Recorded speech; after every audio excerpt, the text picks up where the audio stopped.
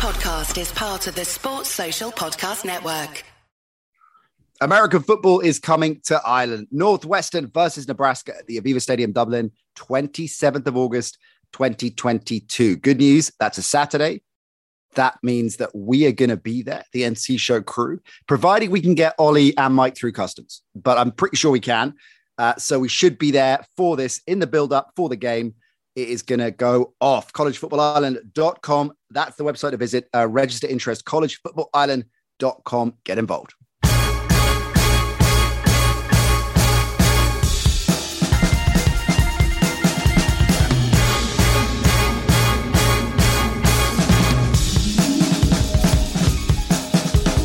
Hello and welcome to the Nat Coombs Show. Shane Vereen in the house. We're going to talk about his winners and losers in free agency, the wide receiver market, the running back market, talk about diametric opposites right now, and maybe get his take on a few more things. So stick around. The brilliant Shane Vereen coming your way.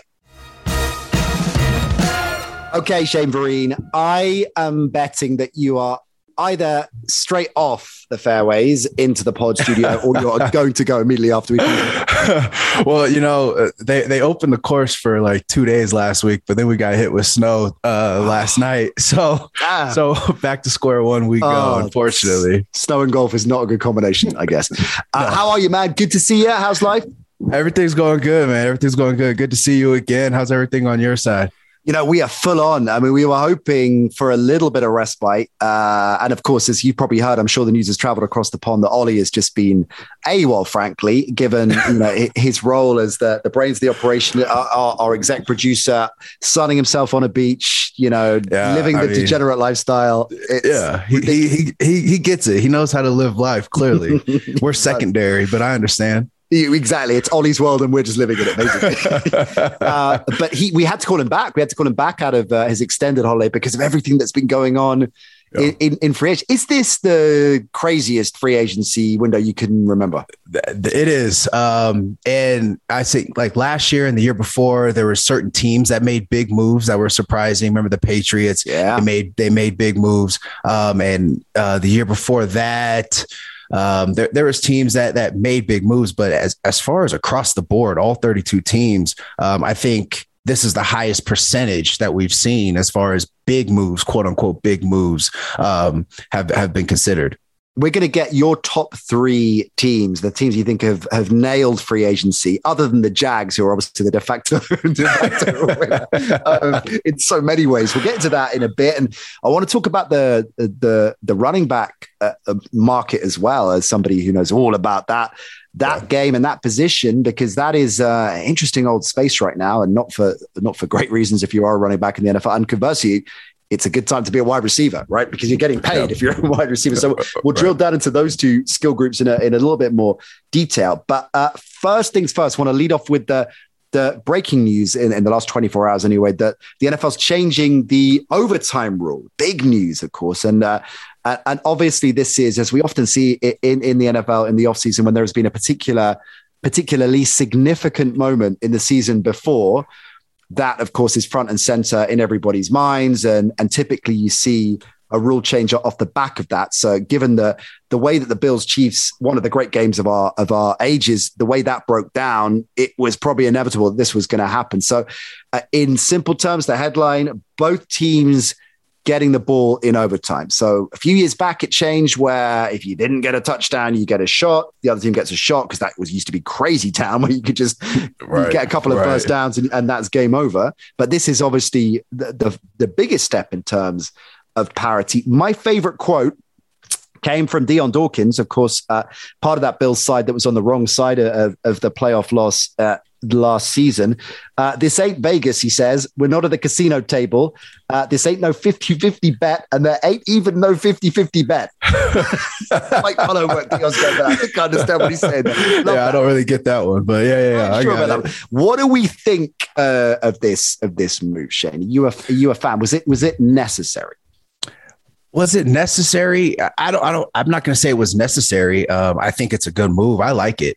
I really do. I don't know if it was necessarily needed right now. I mean, I think this was coming off the tail end of the Chiefs Buffalo Bills playoff matchup that we saw. There was a lot of outcry after that game when Josh Allen didn't get a chance to get the ball back after that remarkable comeback in the fourth quarter that they made. But I like it, give each team a chance to possess the football. And I like that they're just using it for the postseason. Typically in the NFL, when there's big rule changes like this, they're going to try it with a small sample, aka the playoffs, and see if that's something that they're going to move into the regular season, which I think it will. It's giving people more football. Right. You get to see both quarterbacks, you get to see both defenses. And what I think it does is it eliminates the oops from a defense and it eliminates, the long play because of a coverage break or a missed tackle. And it gives the other team a shot to come back. And after that, it'll be sudden death. As I've read, I think I'm correct in that, correct? Each team gets possession and then each, and then it's sudden death. Exactly. And then it's sudden death. And I like that. I think that's good. I think it's going to grow the sport. I think it's going to make the playoffs even more exciting than they already are. Well, stats wise, quite interesting. So the previous overtime rule was put in 2012, right? And since then, the team that wins the coin toss, this is the Guardian reporting this, the team that wins the coin toss have won the game half of the time, 76 of 152. And both teams have had at least one possession in 82% of the games. That was interesting, I thought, that it's pretty much 50-50, despite the team that wins the coin toss. Right. Yeah, it's pretty much 50-50. The stat that I saw was in the postseason where it has really mattered. I'm not saying the preseason or the regular season doesn't matter, but this is when you stay on the field or go home in the postseason. Of the 12 times that this has come up, 10 out of those 12 overtime scenarios since the new rule was put in place, the team that won the coin toss won the game. Right. And I think that's the real reason why they're putting it in. They're taking it out of the hands of a coin flip, and putting it back in the player's control. And I'm all for that. With stats like that, you obviously been chatting with Dion Dawkins. Now that's all starting to make sense. As a player, so I guess you probably crossed over like both eras, right? So the old school where it was, you score a field goal, you win. And then you must have played through the rule change, right? Yeah. So you're absolutely right. When my rookie year, it was whoever scored first, whether it was a touchdown or field goal, won. And then my second year, they changed it to if the first team that possesses the ball just scores a field goal, then the other team gets the chance. And then in 2017, they lowered the time from 15 minutes to 10 minutes, right? Which I was never a big fan of the 10-minute because especially at that time in the game, the defenses are tired. So teams are able to possess the ball longer. They're able to run the football and inevitably take up a large majority of that 10 minutes if you possess the ball first. Right. And that's a huge advantage based off of heads or tails. So that's why I think that it was a change that I was excited to see. And I think it just, like I said, it puts the control and the outcome of the most important game of the season in the player's control. Yeah, it feels like the fairest way forwards. And, maybe this should have happened a few years back. Definitely. And it's a great point you make that it was inevitable after what we saw in the postseason last year. And 2020 hindsight's a good thing, right? So we will look at this and think, why didn't we do this sooner? But there we go. They're doing it now. So good news, I think, all around. Speaking of good news all around, let's talk about your winners and losers with this mad free agency that we've been through. So 3 teams, and look, are you going to power rank them or are you just going to have your top 3? I'm just going to have my top 3, okay. But do you want to start? Are we starting with good or bad? Are we starting with good vibes or bad vibes? Good. Maybe I'd like to flip flop. Can we do like Shane, let's flip flop. Good Shane, bad Shane. We can. Okay, let's do that. Let's start with good. I'm a positive kind of person, so we'll start with good. So let's go with a team that you think has nailed it.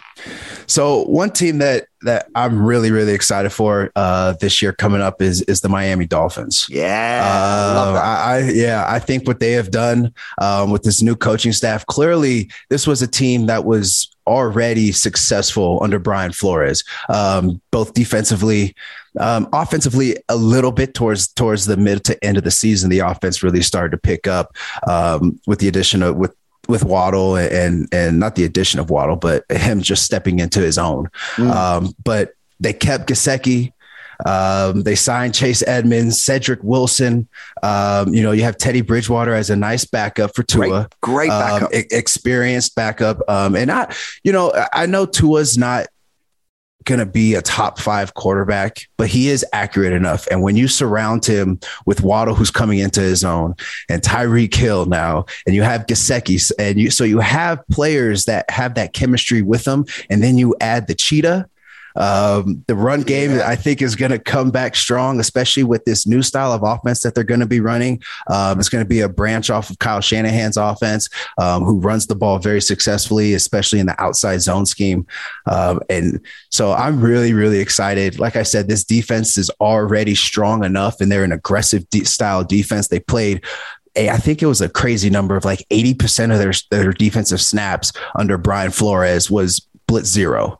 So they're bringing the house, and their corners and safeties are one-on-one. So to have a season of that, and now you can have a new defensive strategy, knowing that the players are comfortable in one-on-one positions or situations, I should say. I'm really excited about this Miami Dolphin team in the AFC East. I am. You have sold me on that. And it is, so interesting, the whole Tua situation, because as you so eloquently described, if you think about the fundamentals for still a young quarterback that you need to build around to give him the best shot, Miami have done them all, right? They've got, by all accounts, an innovative play caller that is in the realm of McVay, and who, if you look at what he did with Goff, and I'm not necessarily saying that Tua's ceiling is Jared Goff as an LA Ram, but a quarterback that might be limited compared to some of his contemporaries, but can perform above and beyond those limits because of the scheme that he's put in and the innovation and the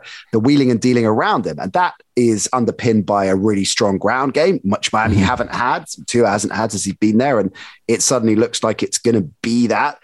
And crucially, weapons. And we saw that with Buffalo. We saw that with Josh Allen, that you give him Diggs. Oh, how about that? He's suddenly an altogether different level, right? And that's exactly what, I don't know, sure, Tua had some pieces, big fan of Gesicki, and obviously there were receivers there that were credible, but it's an altogether different league now. Waddle year 2, Tyreek Hill. My God, this Miami team is going to be so watchable. Yeah, you got Parker in the slot. I mean, you have you signed Raheem Mostert, who's got speed. The sheer speed of this offense. And then what do you do to protect the quarterback? You signed Teron Armstead to a 5-year, $87.5 million deal. Those moves are significant. There's not a lot, but it's extremely significant. Ben Isaacs, our friend Ben, back in the vault last week, one of the episodes we did, great stuff from Ben. He made that point that if you were in any doubt that the organization was unsure about Tua, you've had your answer in the last 2 weeks, right? My God, investment central. Okay, so good offseason so far for Miami. Let's go bad. Who's had a bit of a stinker as far as you're concerned? As far as I'm concerned, so I have 2 teams that have been stinkers, and the difficult part is both of these teams I expect to hopefully be in the playoffs and make a good playoff run, but I don't think the Packers. I'm not seeing the Packers. I'm not seeing where they're headed. Obviously, you signed Aaron Rodgers, which. That's big, obviously. He's top 2, maybe 3, depending on who you're talking to, quarterback in the league. But you lose Valdez-Scantling. If you talk to Aaron Rodgers, you definitely you're top 2. I'm hoping he's listening. He's not listening, right? Valdez-Scantling, you lose Devontae Adams, you lose Darius Smith. Those are big players, and not just big players in the first, second, third quarter. Those are the players that step up in crunch time. Those are the players that step up in the last 2 minutes of the game, guys that are comfortable in uncomfortable situations. You can't just buy that experience. You can't just draft that type of experience. That's a chemistry. That's Aaron Rodgers knowing where Devontae Adams is going to be no matter what the situation is. That's Darius Smith knowing the defense so well and knowing when it's time for him to step up and get a sack that's going to help the team win the ball game. And I haven't seen them replace those key players really with much, if I'm being honest. So trying to understand that, because re-upping Rodgers, which was by far from a given, right? You know, I mean, he's probably been singularly the player we've speculated about the most in the last 18 months. You know, is he staying? Is he retiring? If he does go, he's going to Denver. San Francisco want him, and non-stop. I mean, God, do you remember the draft last year? It was just Rodgers dominated the whole narrative to the point where you had, you know, players like Trevor Lawrence and Zach Wilson that were not the story, you know, what's happened with Rodgers. So they re-up him, as you say. That's obviously smart business for them, and the way they've done it and back-ending the deal makes a lot of sense. And then we're all head scratching. Well, they've let Adams go, like that. This whole last dance, Jordan Pippen. I don't quite understand what's happened there. Yeah. And then Valdes-Scantling as well. Right. And maybe because of the timing of both of those deals, but suddenly looking around, and a lot of these big receivers are already off the table, right? So have the Packers been caught short here? Do you think they were surprised at how this has gone down? What do you think the front office is thinking? Are they going to re-up in the draft? But that doesn't seem to stack up logically because they're not rookie receivers, and Aaron Rodgers doesn't sound like a match made in heaven, right? Right, exactly. And that's the experience part that I was alluding to. I mean, this is a receiver heavy draft. So I would expect them to be aggressive in that part of the draft. But like we said, they're rookies. It's just for a team that has been so close, and last year losing at home to the Niners, not even scoring more than, how many points did they score? 10, I want to say, maybe, if that. I know they didn't even, I don't think they scored a touchdown. I think the only touchdown came from a blocked punt by the 49ers. Yeah, it was, they racked up 10. I'm just trying to recap it myself. Yeah, you're right. No, AJ Dillon. Yeah, AJ Dillon. Yeah, AJ Dillon. Okay, you're absolutely correct. Okay. But that's not a very impressive offensive performance. In the past two NFC Championship games, the offense wasn't really blowing anybody out. I mean, they got beat. So it's kind of backwards as to what they need in the playoffs. That's when it really matters. You can trust Aaron Rodgers to get it done. He's going to do what Aaron Rodgers does. I would just have leaned on the side of putting more around him. If you're going to lose Devontae Adams, okay, that's one thing. But then let's go grab two receivers at least that have experience, that have been in the league for a little bit. Somebody that Aaron Rodgers can build quick chemistry with, which you're not going to get from rookie wide receivers. All right, let's look at, we'll come back to some of your good and bad teams in a mo, but that's a nice way to roll into the receiver market, right? So let's start with those players that are still available, because they could still, not many of them now, but you've got a number of names on that list they could look at. So out of the remaining free agents, can you see Green Bay going for any of those? AJ Green's out there. Obviously Jarvis is the big one, right? Jarvis, I'm hoping that Odell will get back into shape midway through the season. That could be a late pickup. Emmanuel Sanders is still out there. T.Y. Hilton, Sammy Watkins. Yeah, that could be Watkins could be interesting, for Green Bay. I could see that working. Right. But they I feel like those are the type of players, if you got to go get them. And maybe they're not willing to put the price tag that these players are wanting. But at this time, you kind of, if you're the Packers, you kind of have to. Yeah. You mentioned New England going into into the offseason last year. And that was a marked shift in terms of game planning and roster building from Belichick going bigger in free agency they pretty much ever had done before. And so I wonder whether the Packers will, because you're right, it's not their MO to spend big like that. And particularly if it's not an absolute target they want, but they might think, we're going to have to now. We're going to have to just roll with it. Yeah. Historically, Green Bay has not been the team that has been a big free agency pickup organization. They like to draft guys and bring them in through the organization and bring them up. But I don't know, when you lose Valdes-Scantling and when you lose Devontae Adams, and then when you lose a pass rusher in Zadarius Smith, right? You're losing three key pieces to your team in one offseason. I think it's time to shift the narrative and shift the thinking. So, in terms of receivers that are the deals that have been done, the one that has got the most criticism has been the Christian Kirk move to Jacksonville because of the amount, right? Because Kirk is a player that clearly is a very talented player, but he's not an elite, or at least hasn't demonstrated yet he's an elite top tier receiver, but he's being paid that kind of money, a $72 million deal over 4 years, 37 of that guaranteed, 18 on the first year. And to put that in context, or the average per year, I should say, to put that in context, you've got Valdez-Scantling, that deal, he's averaging 10 over the 3-year deal. You've got a player, we mentioned Cedric Wilson, 7.3 he's getting.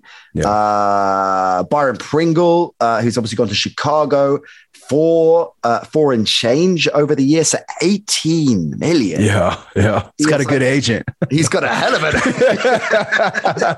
He's got a really good agent, man. He's got Kirk Cousins' agent. What's going on there? Is that just a classic case of the Jags are in a slightly desperate situation? And so, no, they've got to overpay and realize they've done that, but have done it nevertheless? Or is there anything else to it? What do you make of it?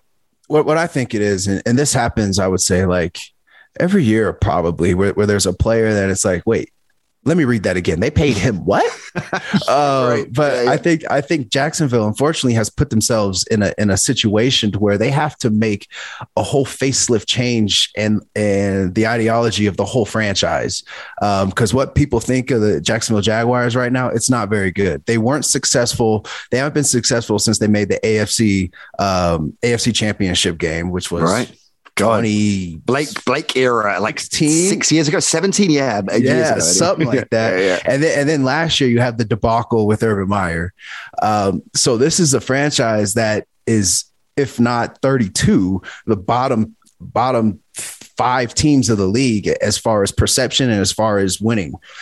So they have to be aggressive. They were aggressive with the coaching hire. They were aggressive with going out and getting players to surround Trevor Lawrence with. They're just aggressive with changing the narrative of the organization. And I think that's kind of what it is. And I think Christian Kirk was just the lucky soul that caught them at the right time.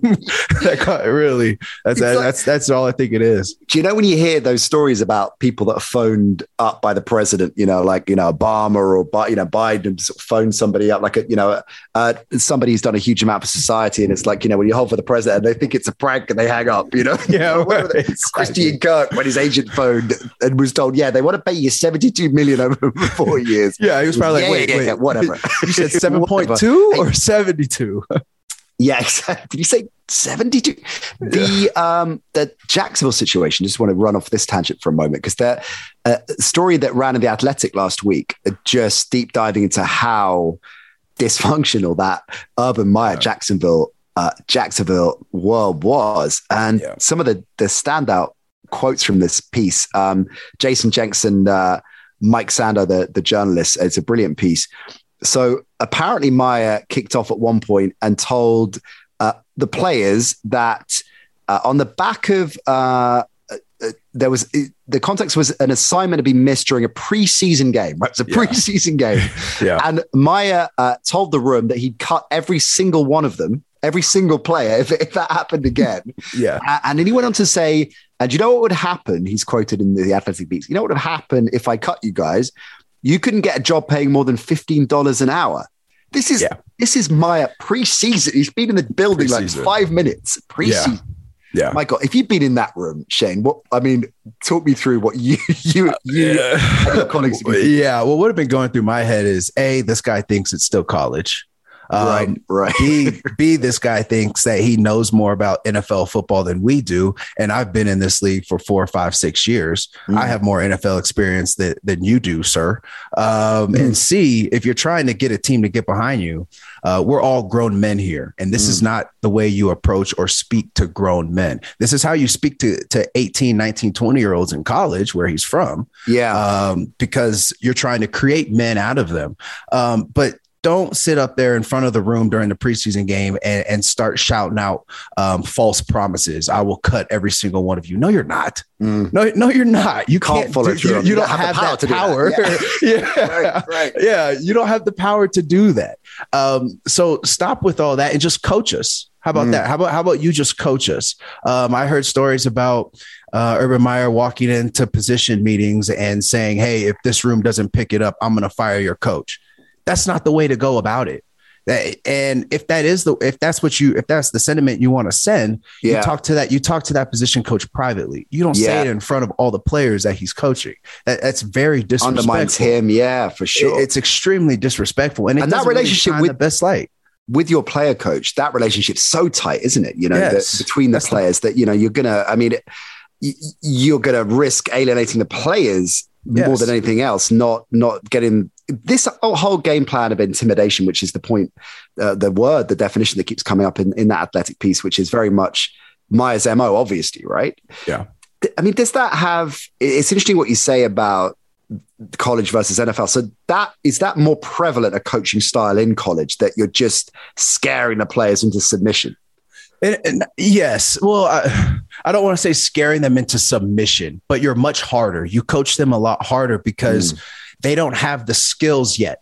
When you've made it to the NFL and when you've been a vet in the NFL, 3-4 years in the NFL, you clearly have the skills to be there. Otherwise, you wouldn't have lasted that long.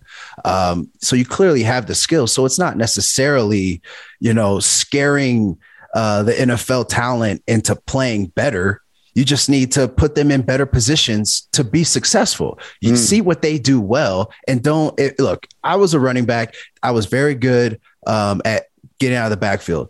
Don't put me in a system where I'm running the ball 30 times a game. That's not the best way for me to be successful. Yes, I would love to run the ball 5-10 times a game, but I'm not that type of player. And you have to know that as a coach. You have to know which positions and which situations your players are best suited for. And it's up to you as the coach to put those players in that situation. If you have a running style offense, don't show up and then we're going to run spread now. Well, you don't have the personnel for spread. Right. And if you're just going to berate us and disrespect us, that doesn't look good. You're dealing with grown men. Yes. Grown men, and you need to approach the situation as such. Many of whom are on a better deal than even Meyer. Exactly. Mind you, Shane, if you played for Urban Meyer, you'd be averaging about 250 yards a game based on his mathematics, right? Yeah. The other really quick thing on this piece that made me laugh was the suggestion that he wasn't familiar, Meyer, with quite a few NFL players, but not like the third string linebacker or the long snapper, but that he apparently didn't know Deebo Samuel, Jamal Adams, and the quote that they've given, and this is a source, so you take it with a pinch of salt, but the Athletic have reported it. And I wonder when I heard this quote whether Meyer was just taking the piss and actually, but he said the quote is, "Who's this 99 guy on the Rams?" I'm hearing he might be a problem for us. Yeah. And if I was a coach in that room, I'd been like, "Don't worry about it, coach. Don't worry, he won't be a problem." Right? Yeah, he'll be fine. Yeah. When I saw that, it just screamed arrogance from Urban Meyer. It screamed that he doesn't feel that he didn't need to do his homework and his research. He was so arrogant and overconfident in his style of coaching and in him as a coach and his past success in college, as if that's going to just transfer over at the snap of your finger. It's just poor preparation, and it's a lot of arrogance in my opinion. It's like there are shades of Ted Lasso, but like a kind of evil Ted Lasso. At least Ted Lasso brought cookies every morning. Lasso brought the good stuff every morning. All right. So Christian Kirk, we think understandably a bit of a head scratch, although look, it could be one of those deals that comes good, that he is so significant and builds up a real connection with Trevor Lawrence. And so even at that kind of money, it kind of makes sense. So you've always, I guess, got to put these deals in context and see how they play out. Because at the time, and this happens a lot with trades as well, you think, well, that's a crazy trade. And actually it works out to be good business. So I know Ollie's waiting for me to say, Amari Cooper in Dallas, because I always bring that. So I'm not going to say it. I'm not going to go there. What other deals were done in terms of the receiving class that you liked? You mentioned you mentioned Cedric Wilson to Miami. You liked, or any others that jumped out at you? We mentioned Tyreek Hill. I really liked the Devontae Adams to Las Vegas. I like that for multiple reasons. I like it because Josh McDaniels, I was coached under him for 3 seasons. I have very high respect and regard for Josh McDaniels, not just as a coach, but his offensive mind, his offensive game planning and scheming. So him with Derek Carr, I think he can get the most out of Derek Carr of any coach that he's had. And the connection between Derek Carr and Devontae Adams playing in college, family, friends. And I think that matters. I really do. And I think, Vegas made the playoffs last year with a crazy coaching situation, dealing with all types of off the field issues and just distractions, and still being able to make a playoff run. So I really like that. I think Devontae Adams is going to thrive. I think Hunter Renfrow now is going to continue his success. I see Darren Waller stepping up and having a big year. And ultimately, it's going to help Josh Jacobs in the run game. How are you going to commit to the box if you have now 2 or 3 bona fide receivers out there on the field? You can't do it. You got to choose one or the other. And with the addition of Josh McDaniels and that coaching staff and their offensive scheme, I really think that was a very, very good signing by the Las Vegas Raiders. But also, as you're suggesting, a very good hire by the Raiders. Just quickly on that, as somebody who played with him, was that the best move for, because McDaniels is, I guess, as a coordinator that can have the pick pretty much of the opportunities, right? I mean, I know he had that odd situation with the Colts and things didn't go well for him in Denver, but, rehabilitated his reputation significantly again. So it's probably fair to say he could have gone anywhere he wanted. So Vegas, does it feel like it's the right move for him? Yes. I think it's the right move because it's in the AFC, but you're not in the Patriots division. I know he has a ton of respect for the Patriots and that organization. You're in the AFC West, which is going to be the Wild West this year. So you're challenging yourself. And I know Coach McDaniels loves a good challenge, and he loves proving that he can be in the toughest division against the toughest talent and be the best team in that. So I think it's great. You get to move out west. It's a little warmer in the wintertime than in Boston, and so, I'm excited. I'm really excited to see what this AFC West does this year. I mean, every single team, is ramping up, in a big way, and it's going to be an exciting division. What do you make of the Wilson to Denver move? I think it's exactly what Denver needed. And I live in Denver, so you could imagine what's it been like. Yeah. What's the, you could imagine. Town, right? You could. Yes. Oh, for sure. You could imagine the text that I got. Oh, we're going to the Super Bowl. Oh my God. Wilson. I'm like, hold on. No, you're not. You're not going to the Super Bowl just yet. Slow down. But yeah, slow down. It was a great move. It was a great pickup and a great signing. And it was something that the people in Denver have been crying out for since Peyton Manning left. Right. Get us a quarterback. Just get us a quarterback.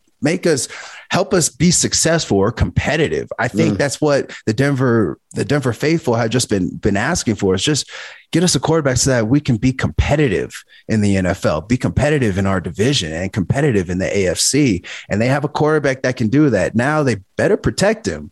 But there's a lot of young talent on that team, and especially in the skill positions. Yeah, really young talent. And so I think it's a good fit. I couldn't agree more. I love the move. I love that team. And despite the fact that, I mean, my God, that division is going to be so compelling on McDaniels and the Raiders, I guess, because of that, because it's so competitive, there will be pressure on him, of course, because he's a Belichick lieutenant and it went wrong before.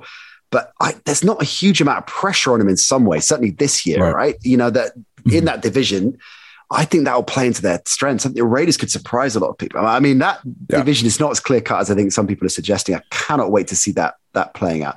We've gone way off script, so let's get back to. That's okay. I think you were talking bad teams, right? You had 2 bad teams. You won with the Packers. So who's the other one?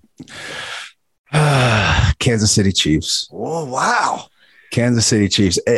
This is the first time since Patrick Mahomes showed us who he really was, that I truly believe there's a chance that the Chiefs don't make the playoffs this year. Wow, that's a big call. I truly believe this. And here's the reason. For me, when watching the Chiefs last season, it really dawned on me in the playoffs, outside of Tyreek Hill, there's no reliable receiver that can put up numbers week in and week out. They have a couple of guys who have speed. They have a couple of guys who can run certain routes successfully. But all in all, Tyreek Hill was their receiver. He was that guy. And the drop off from Tyreek Hill to the next receiver was massive, in my opinion, as far as skill and as far as reliability. So they need to, I expect them to do something big. I know they got Juju. I understand that. But I expect them to make big moves in this draft as far as acquiring receivers. That's what I think this team needs offensively. Defensively, they have even more work to do. And I understand they signed Justin Reed, 3 years, $31.5 million. He was with Houston Texans. So I didn't watch too much of Houston. So we'll see how he fits into their scheme. Signed a cornerback. They signed Frank Clark, got Frank Clark back, and they did get Marquez Valdes-Scantling offensively. I just feel like with the competition that they're going to face this year in the AFC West, the teams in the AFC West, the other three that have made big moves, Patrick Mahomes, I understand he's the GOAT, or not the GOAT, but he's right now the best young player in the league. They're going to have to do more, because this division, there might be two teams that make it out of this division if they're lucky, because they're going to beat up on each other, kind of like the NFC West used to be. Those teams beat up on each other, and if they're lucky, you get two teams into the playoffs. And unfortunately, if the Chiefs don't handle business on the road, it's going to be extremely tough. Really great points all around. And defensively, Tyrann Mathieu going as well is a huge help because of everything he brings as a defensive captain, right? And and very much the brains of that defense. I mean, where he might land is intriguing as well, because I mean, there's been no shortage of suitors for him, and he'd be a hell of a piece to add. Interesting. I think Juju's a great signing. I reckon he's going to have a big season. You know what blows my mind about Juju? He's 25 years old. How is this possible that we're in a world where Juju Smith-Schuster's only 25 years old? But I think he could have a real bounce back year. I really like that matchup. That receiver in an Andy Reid offense, I think is a great fit. I think he could really, really bounce back, and the expectations are low as well. So, but you're right. I think defensively they're going to have all kinds of issues again, and in a division that's even tougher. Okay, so Packers Chiefs, not great shakes. What about another team that you think has had a good set of business over the last couple of weeks? Yeah, so I'm gonna keep it in the AFC West, and I really like what the Chargers have done. Right. I feel like the reason why I picked the Chargers is they haven't made the amount of moves as, say, the Miami Dolphins or other teams who have just completely refaced their personnel. But keeping Mike Williams, signing J.C. Jackson. Yes. And then you traded for Khalil Mack. Now, the reason why I think those three players, bringing those three players in is huge, is because the Chargers lost so many games last year in the fourth quarter, in the last 2 minutes, by one score. Those players are going to be able to help in changing that tide into winning those games by one score instead of losing those games by one score. They were in every single game that they played, and it came down to a fourth quarter blunder on the defensive side, or maybe a bad call offensively, or a drop pass, or not being able to move the chains in the beginning of the fourth quarter, not necessarily the end. But what those three players that I've they kept Mike Williams and they added J.C. Jackson and Khalil Mack. Those players are going to make plays for you in crunch time. Khalil Mack is going to show up in the fourth quarter. J.C. Jackson is going to show up for you in the fourth quarter, because that's what he did for the Patriots. That's what Khalil Mack has done his entire career. So I really think that those three moves that the Chargers made are going to help them win those close games, which they lost a year ago.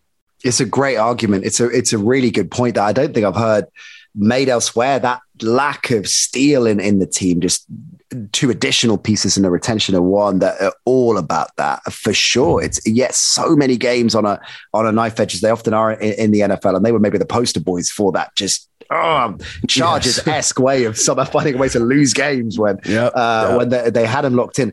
Love that. Other teams that you think have had a good free agency?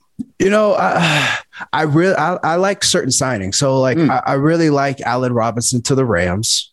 I think that was good. That was a good pickup. I like Zadarius Smith to the Vikings. And they also picked up Jordan Hicks, who I think still has some life left in him.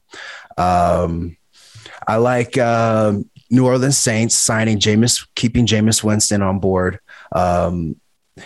That is an interesting one, isn't it? Because, they obviously wanted Taysom Hill to work, the amount of money they paid him as a starting quarterback, and he clearly isn't able to do that. And I think Jameis, with the injury and everything else, just a lot was forgotten about how much he had improved year on year, just in terms of his smarts, right? And it's not just, I think, as straightforward as, well, his ball protection was better. I mean, obviously that was the thing that everybody cites. Well, that crazy 30-30 season, and that was always going to get better under Sean Payton. But everything about Winston in terms of the last couple of years, taking that deal in New Orleans, which was next to nothing for what, the kind of level of trajectory quarterback we thought he'd be, doing that to learn, to sit, to watch, then get the gig, do what's asked of him. I think he's definitely a quarterback that has gone off everybody's radar compared to so many others that could be. Sounds like who's that agreeing with me in the background? That's Duke. That's my dog. Somebody's at the door.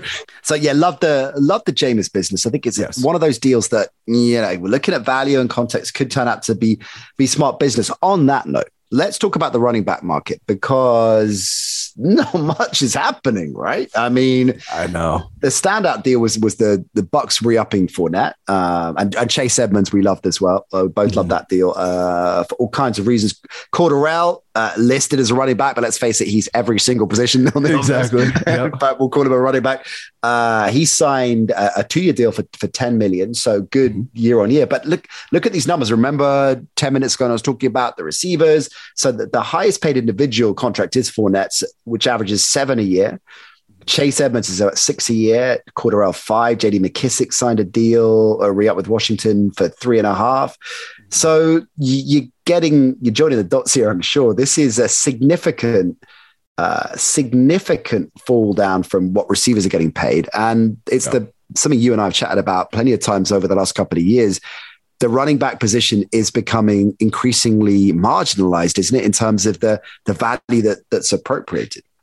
Yeah, it is. And it's unfortunate, but really since the big signing, who's the last running back to really sign a big contract? Well, Zeke signed a massive contract, I guess. But do you mean outside of those elite? I guess that's the question. You got the McCaffrey elite players that are always going to get big bucks, but then it's that relatively speaking, that second tier of play, like the Christian Kirk deal, just wouldn't happen with a running back, right? Right, exactly. I mean, Alvin Kamara, he got but it's just becoming fewer and far between it, and I think the reason is because teams are now starting to move away from just a single back, a one back system where there's one back primarily getting all of the touches, all of the carries. And I think it's because running backs are just not being able to stay healthy enough. And to be honest with you, when I was playing, it even made more sense to have 2, maybe 3 backs some games, because you want to be able to stay fresh. And the hardest thing in the NFL is staying healthy for the entirety of the regular season. That is bar none the hardest thing in the NFL. So I think it's a good idea to have multiple backs to keep guys fresh, to throw curveballs at defenses, different speed changes, different abilities from different backs. So I think that might have something to do with it. Also, this is a very deep running back draft. And I'm curious how much that is going into not signing a guy that's going to cost me more money, as opposed to using the guys that are in this draft from the college side that I can pay a minimum salary to and get immense productivity from. I cover college football during the season primarily. And I'm excited about this draft for the running backs. There's not a lot of big names, but there's a lot of big talent. Give us some names we should be looking out for. So Kenneth Walker, Michigan State, he's probably number one in my book. Breece Hall from Iowa State, he's a very good back. Let's see. I like Zamir White from Georgia. I love Rashad White from Arizona State. Rashad White, because I primarily covered the West Coast Pac-12. Rashad White was at Arizona State. He's probably about 6'1", 6'2", about 220, but he does everything. He's got speed. He blocks. He can catch the ball out of the backfield. He can run screens. He can run complex routes. They put him every single position on the field. They put him in the slot. They put him out wide. And at that frame, at that size, being able to keep up with all the play calls, being able to be in the right position, and being able to be reliable, that's huge. Yeah. And so I think he is kind of like my hidden back. He might fall a little bit, but I think he's going to. Yes, kind of like Jonathan Taylor. Right. Jonathan Taylor had immense productivity in college football. He kind of fell a little bit in the draft because people were unsure about his speed. But look at him 2 years later. I mean, he has outplayed his contract by a large margin. Right. And that's your point, isn't it? Yeah. Yes. You're going to get if you get a player like that, you strike gold. And I mean, let alone a serviceable or capable starter, but somebody that can knock it out of the park and become an elite top 5 positional player in the first couple of years, then it really, really quids in. Why is that though? So why do you think that that there is this sense that there is value with running backs in the draft, which we hear more and more, and we see more and more that will get value, even when you're looking at draft strategy, and running backs rarely go in the first round now for the same reason. There's strength in depth, we'll get value. Is it just a position that there is strength in depth, to your point, because there is a running back by committee in most instances now? So if you're looking at a player and scouting a player and thinking, well, he's got to do this particular role, that it's easier to find him and him and him as opposed to a 3-down back, back in the day. Is it down to that, or is there something else going on? I look at it two ways. One, if you look at all 32 teams in the NFL, every single team has one receiver that's their primary receiver. That's not the case for running backs. You have your Aaron Jones, who even splits time with AJ Dillon, right? But Aaron Jones got a big contract. But it's the Alvin Kamara's of the world. It's the Christian McCaffreys when he's healthy.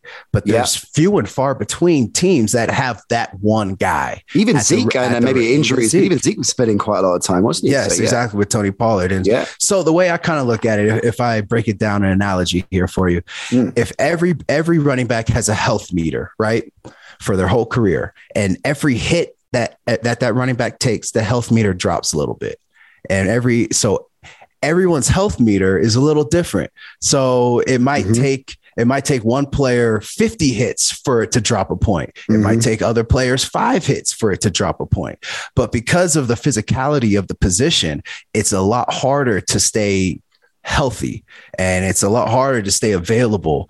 And also there's backs are asked to block. So you have to know protections. You have to be able to run routes now. So you have to know route patterns and route schemes. And then you got to run the ball strong. So they're asking you to do a lot, and you probably got to play special teams. So running backs are on the field a lot. And I think it just takes a toll because not many running backs are 6'3", 250 pounds and can take all that punishment. Speed is more important for a running back than size. And so I think it's just a culmination of all those factors to where teams are devaluing the position unless you have that Alvin Kamara. Yeah, that X factor kind of player. Yeah, fascinating. Hey, listen, man, before we let you go, because I know you got to hit that driving range. So before we let you get there, I got to ask you, man, because it's the first show we've done since the Oscars. What's your perspective on how that went? Is that the craziest? Is that the craziest thing you have? Yeah, it's up there. I mean, so to give you context, right? Because obviously the Oscars going on overnight where we are, right? So I got woken up by one of our cats. I think it was one of my kids or one of my cats, but one of our cats, like kind of 5 a.m, I think, jumped on my head or something, and then of course, as cats do, then just disappears off and goes to sleep, and you're like wide awake. So we go back to sleep. So I put a podcast on, was just flicking through Twitter, and I saw what was trending and watched the footage. And of course, I think like everybody out there, everyone at home that saw it as well, thought, Will Smith's Chris Rock, they're doing a bit. He's just messing around. Chris Rock definitely thought that was happening. Yeah. And then even when he walked off the stage, it was like, okay, that was all just shtick. And everyone in the room thought it was. And then, because I was watching the uncensored bit, the Australian footage, is like, oh my God, what is happening? Yeah. Man, how did it play out? What did he make of it? All right. So, first of all, I hate award shows, but I thought that the opening and the way the jokes that the three ladies were presenting, it was funny. So it was captivating. So I was like, you know what, I'll stick around for a little bit longer.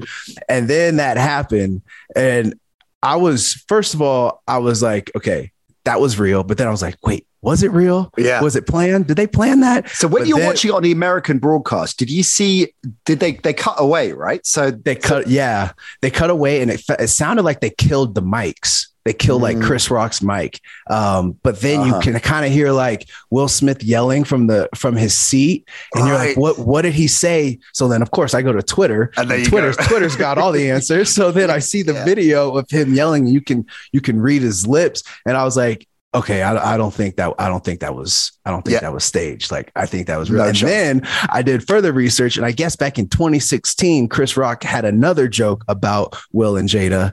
So maybe there was some bad blood, that was that a Rihanna joke that we can't say on this show, basically? I remember that joke. Exactly. So what are you team Rock? Or are you team Smith on this one? I'm team, if you're going to fight, don't do it on the Oscar stage anymore. Let's do that backstage. Right? Yeah, let's do that behind scenes, but let's not do it when the whole world is watching and we have two of the most prominent American Black figures slapping each other on stage. Yeah. We probably just shouldn't do that anymore. I mean, I feel for Will. Like I know it's difficult to justify. In many respects, it's difficult to justify. I feel for Will Smith, who's such a brilliant performer, who's given us all so much joy. On the biggest night of his professional life, he lost his cool in that way. I have a huge amount of respect for Chris Rock as a pro. The way he just rolled. So my God, he handled that well. Apparently, what he said backstage as well. He had a line where he said, he was kind of chilled about it and said, look, come on, that's the only time in my life I'm going to be hit by Muhammad Ali and not have a scratch on my face. Exactly. Cracking gags about it minutes after. Love Rock. But that was, sensational stuff. Listen, good to see you, man. Enjoy yourself. Come and see us soon, bro. Always love your insight. Absolutely. Anytime. You know that I always enjoy sitting down and talking football with you guys. So just let me know. Have a great week, though. Thanks, man. You too. Take care, Shane. All right. Lovely stuff from Shane. He will be back very soon. You can count on that. So will we. We're going to drop a very special College Days later on this week. So keep your eyes peeled for that one. Lots of good stuff coming your way down the pod channel over the coming weeks, and lots more on social media as well. Videos from the shows too. So at the NC shows, that's how you follow us at Facebook, Instagram, Twitter. Fire your questions in. Even if we haven't done a call out for them for the mailbag, just put them on there because we'll see them and we'll try and wheel them in as and when we can with all the episodes we've got coming up. So if you haven't already, make sure you follow us on those channels and subscribe to us on whichever pod platform you listen to us on. That way you won't miss an episode. Cheers, gang. See you next time.